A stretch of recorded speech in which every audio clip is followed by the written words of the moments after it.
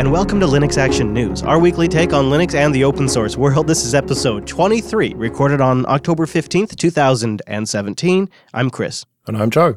Hello, Joe. It's good to be with you again. We have so many things to get into, a good range of topics today.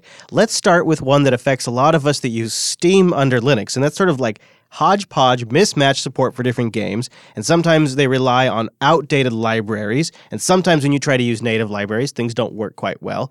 And we've just been waiting for somebody to come along and potentially solve this mess of a problem. Well, Solus has been the go-to platform for a lot of Steam users on Linux, I understand, because Ike's been really pushing the envelope in that area. And now, thanks to Snaps, it's getting a little bit easier to do that. You mentioned Snaps. Let's talk about base Snaps. This is something new as of Snapd 2.28. I'm not an expert in this, but I'll reframe the conversation to give you a perspective. Let's say you created an application that, for whatever reason, really just runs on Fedora 25. And a use case comes up where you need to run that on Arch Linux. You can now create a snap of the application and a base snap of Fedora 25. That's sort of like a Fedora 25 runtime environment. Now, if you're on a system that doesn't have that runtime environment, you can have this application snap that requires that base. And it pulls it down and installs it, and the application runs as expected. But if you were to install that same snap on a Fedora 25 system, it wouldn't necessarily need that base snap, so they can be separate pieces. And what Solus is doing is they're creating the Linux Steam integration project using a strict Linux Stream integration intercept module, which sounds like a ninja move. Yeah, and it means that every other distribution that's using Snaps can benefit from the work that Ike and the rest of the Solus team have put in. And now it means that you know Steam is going to work 100% on any distro with Snaps. So will developers end up targeting this? Who knows? It's early days right now. But initially, I can say this. This is doubling down on what Solus has been great at, fixing problems around Steam and then doing it in a way that solves it once and for all and makes it available for all Linux distributions. And I really want to underscore that point is both this and their previous Steam work feels like the type of design work that goes into this, the type of design work that makes this a problem solved for once type thing. And that's going to result in easier, better gameplay on Linux if this is successful. So that's why I think it's worth looking at if you haven't seen it yet. We'll have a link in the show notes. Go over to linuxactionnews.com/23, and you'll see it's one of our top links. Read about it, and you can get it going on your distribution now if you support Snaps, which you probably do. Yeah, it's almost like Valve should have done this in the first place, but it's been left to the community, and the community has stepped up. So, yeah, well done, Ike and Solus, for pushing that forward. So you mentioned Fedora in there. Well, Fedora Workstation 27 is going to have AAC support. Well, kind of. AAC is the modern replacement for MP3. No one's using MP3 anymore, right? Hang on, you're listening to one now. But if the Fraunhofer organization are to be believed, then MP3 is dead and AAC is the future. So I suppose it's a very good thing that Fedora is going to be supporting it. But I say kind of because it's not every single implementation of it, but at least some AAC files will now play going forward in Fedora. My takeaway is that most common AAC files will be supported by Fedora. This is based on an implementation released by Google. And one of the things that Fedora is doing here that's kind of nice is they're also going to be releasing GStreamer plugins. So applications that use the GStreamer playback engine will just get AAC support once you go to Fedora 27. No additional work required. This change does not mean that you can package and ship any AAC implementation you want in Fedora, though. You will have to look into their specific implementation here. Yeah, it's kind of future-proofing, isn't it? Because MP3 is still around for now, but it might not be forever. They also teased, Joe, that there may be more other major quote-unquote codec announcements soon, so stay tuned. Yeah, I wonder what's coming there. I doubt it's anything really. I have to say at this point. I mean, we have MP3 and AAC. I think that pretty much covers all of the proprietary audio codecs, but maybe I'll be proven wrong. Maybe it's video.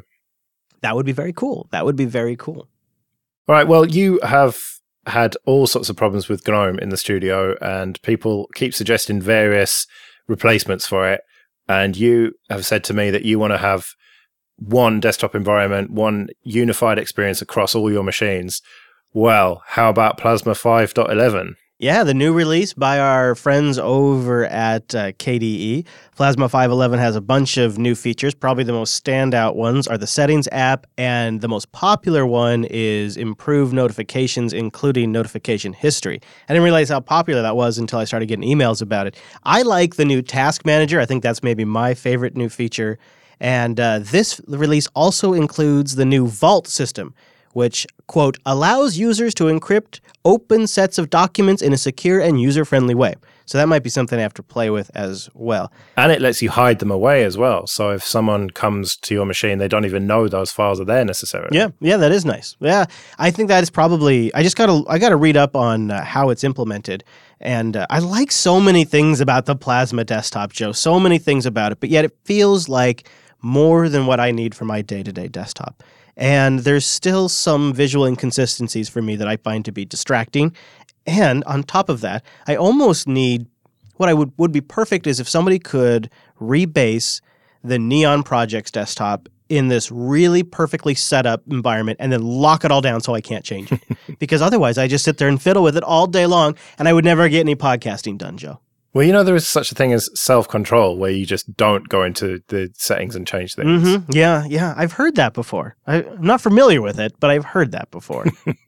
So they have something sort of in play, I will say, for 5.12.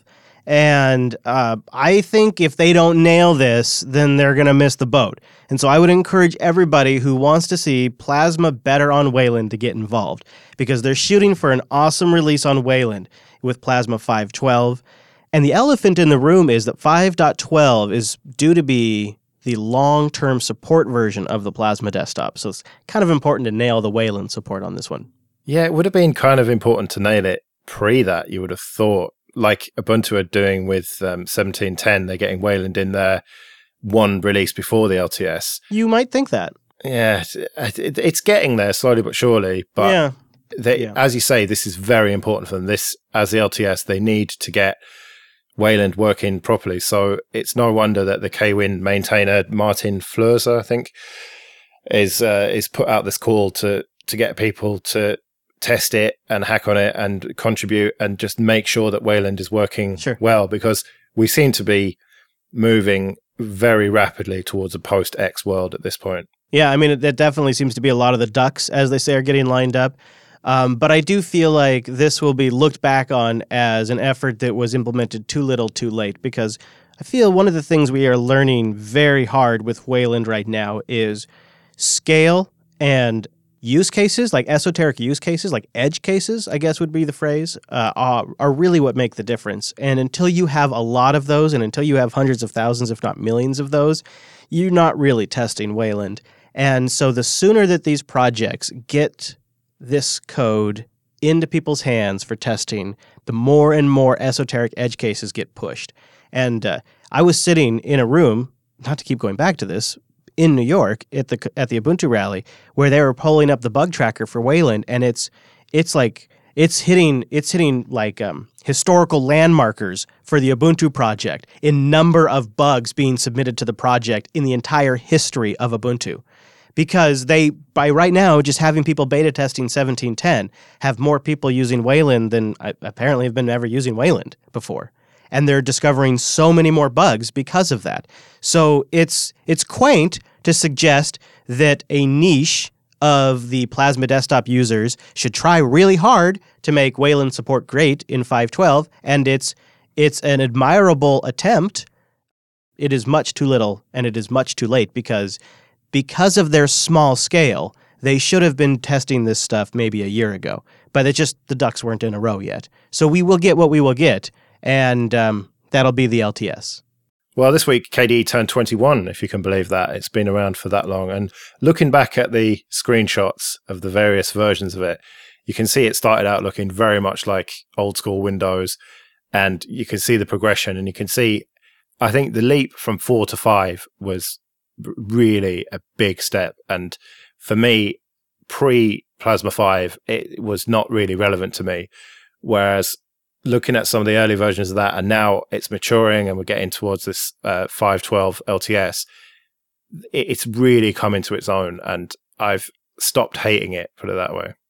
Yeah, October 14th, 1996, 21 years ago. So now, if anyone ever asks you to define what does slow and steady pace mean, you can say 21 years of slowly but steadily getting there.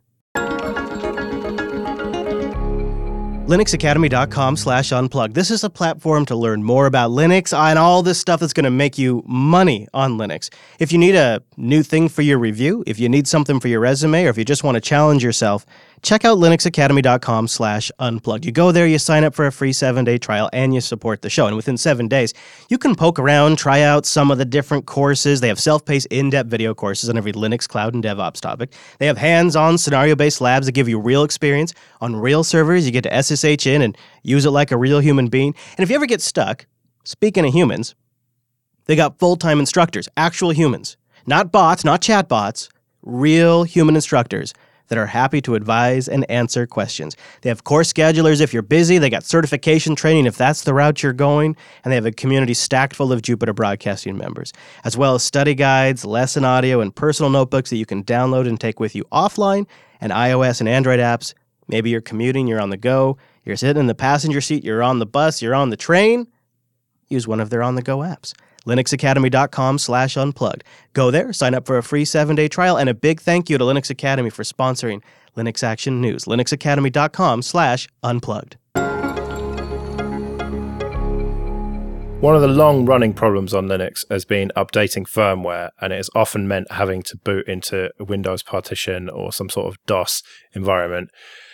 But thanks to FWUpd, I don't know how you pronounce it, firmware update, basically, that is getting a lot easier in Linux, and they have reached the milestone of a 1.0 release. This is one of those projects that really makes Linux feel like a full-fledged desktop citizen. You open up your software update, and right in there at the top, there's a firmware update. I remember when there was like a mistake or a vulnerability in the Intel microcode recently. I think that's what it was. There's so many 0 days these days, but I remember I opened up software update on my Dell XPS 13 and boom, there it was, right there, months, I think, before Windows had even had it. Now FWUpdate supports 72 different kinds of hardware, so from low-level firmware in your laptop to Logitech multi-receivers. And this is done through a combination of FWUpdate and the Linux Vendor Firmware Project, which is the interface that the companies work with to submit the firmware and get it distributed. And behind the scenes, it's all pretty easy stuff for them. It's even using like Microsoft CAB files to distribute the stuff. Like they're making it as easy as possible for these vendors. And huge portions of the project have been contributed by Dell and other vendors. And version 1.0 represents a pretty big change. There's an ABI breakage. They've removed a lot of cruft and they've rebuilt a lot of things, renamed things to the more appropriate naming scheme, all that kind of good stuff. But they're going to maintain the 0.9 version for quite a while. So if you're on current versions of Fedora, you're going to actually see Fedora ship 0.9 for a little while. Well, that's still being maintained by the project. So there are going to be 2 versions maintained by the project for a bit while they make this transition. Such a great project, Joe. Yeah, and it's great to see that they are going to maintain 0.9 because rather than just abandoning that and going on with the new and shiny, they realize that that is just something that they have to do. Yeah, they were able to do that without any user metrics, without doing deep data analysis on their users' activities, unlike other companies. Other companies? What, like OnePlus? Yeah. It's not really the FWUpdate is not really a company, but you get my gist. Yeah. So OnePlus have been collecting way more data than they should have been from their users' phones, including IMEI numbers, MAC addresses, mobile network names, serial numbers, and potentially even a bit more than that. And okay, they were being sent back over HTTPS, which is kind of good because often these things will just be plain text, which is never a good thing. And you can opt out of it if you go into the settings, but on by default, and some of the stuff you can't opt out from. It's not a good look for OnePlus, and it makes me feel very happy that the first thing I did when I bought my 3T was flash Lineage on it. Good point. So this only affects the Oxygen OS that ships on these OnePlus devices. So if you've wiped it, then you're already away from this. But something that struck me about this entire situation is they said they're going to dial it back a bit, but it sounds like they're just going to dial back some of the more identifiable stuff and still collect a lot of metrics. Some of this stuff I don't have an issue with. When the phone reboots, when it updates, that makes sense to me. How often you run an app, when you wake it up, when you check the time, these types of metrics, I'm less and less comfortable with that. And I would like companies to start rethinking data collection, because OnePlus's defense is we would never share this information. We would never sell this information.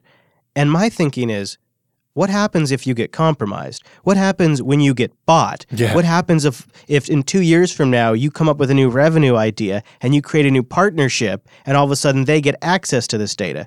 That's what I think about. And I want them to consider that. And I guess maybe I'm asking too much, but if you can't give me a satisfactory answer, then don't collect the data. Just don't collect it. Or have it be an option in the setup. Do you want to help us out by giving us these metrics and let people tick the box, or at least untick it, maybe?